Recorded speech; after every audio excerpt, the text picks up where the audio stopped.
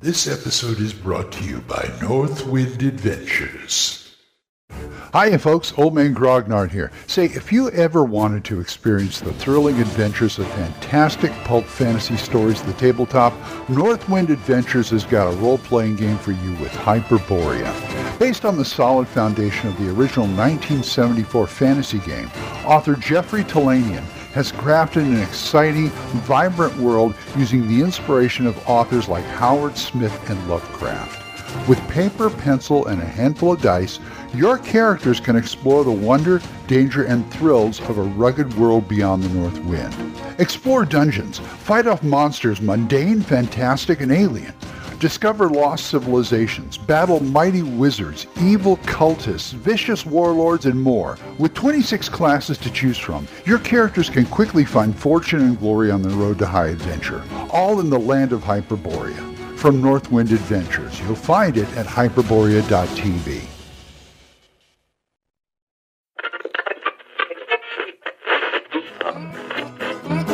Abandon all hope, listeners. You're listening to Radio Grognard, the OSR podcast about stuff, with your host, Glenn Hallstrom. Hiya folks, Old Man Grognard here. Hope you're all doing well. It's a nice day. Something got me thinking about NPCs. I think it was a YouTube video. Yeah, it was by Mike Shea of Sly Flourish, talking about getting NPCs in and out, tag-along NPCs. He's got a good point. They can be distracting. But, once in a while I like to have one along. That doesn't mean they have to fight or anything.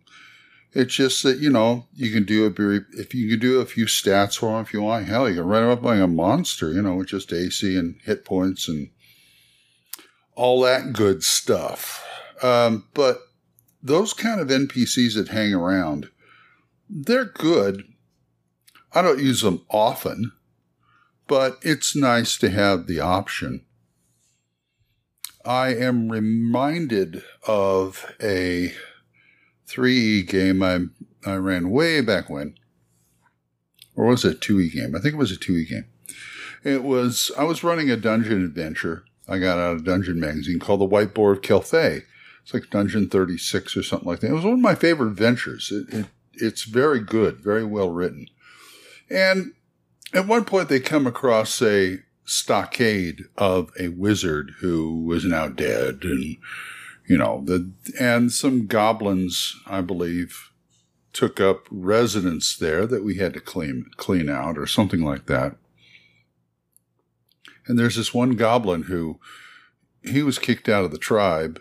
And no, actually, he was in there, and we took care of the goblins. It was another place. But anyway, he was there. He asked them not to, he basically parlayed with the party because he didn't want to die. And he says, I know this place a little, and da-da-da-da-da. So they kept him alive. In fact, they kept him around. As a matter of fact, he became quite, well, it was a one-sided relationship, but he became friends with the party dwarf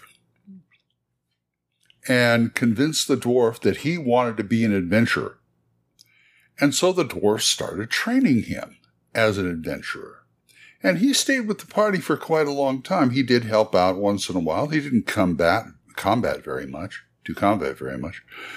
But, he would cook and other things like that. And my roommate at the time was also running 2E. And he took over with this campaign, with these characters. And he used that goblin. He didn't stay for a long time, and he didn't really get to be an adventurer per se, because my roommate used him it turns out he was a core component in getting something done here, and basically gave his life or something like that, sacrificed himself to the greater good of getting this thing that this being, this god, this whatever did, and he became basically the MacGuffin of the game. And they always remembered him. They always remember. It's been so long I can't remember his name, but the party always remembered him. Those are the kind of NPCs I like. You come up with an NPC other than like, you're going to town and talk to somebody or whatever, or if they're going to hang around, what else can they do? What other purpose can they serve for the campaign? Because that's enriching the character, that's enriching the party, that's enriching the world, the campaign world that they're in, and once again, immersion. It immerses the players more into the game. Anyway, give that a thought next time you come up with an NPC that's sort of a hanger-on or even just more interesting than the normal NPC. Anyway, I do have to start my day. So if you guys want to talk to me about this or anything else, oldmangrognard@gmail.com, or drop me a voicemail on Anchor. We're monetized, so as little as 99 cents a month you too can help support this program. I would thank you. For single donations, go to my Ko-fi page, ko-fi.com/oldmangrognard, or my PayPal tip jar, paypal.me/oldmangrognard. Now, let me thank these people who do give to me monthly. Jonathan Dorja Wendell Jessen, Oliver Shriek, Gilbert Soares, Juan Carlos Llewellyn, Daniel Reynolds, Dan Gregg, Benjamin Brodell, Jason, John Allen Large, Aaron, Michael Tompkins, Randy Nichols, and Joe Harden. Thank you very much, guys.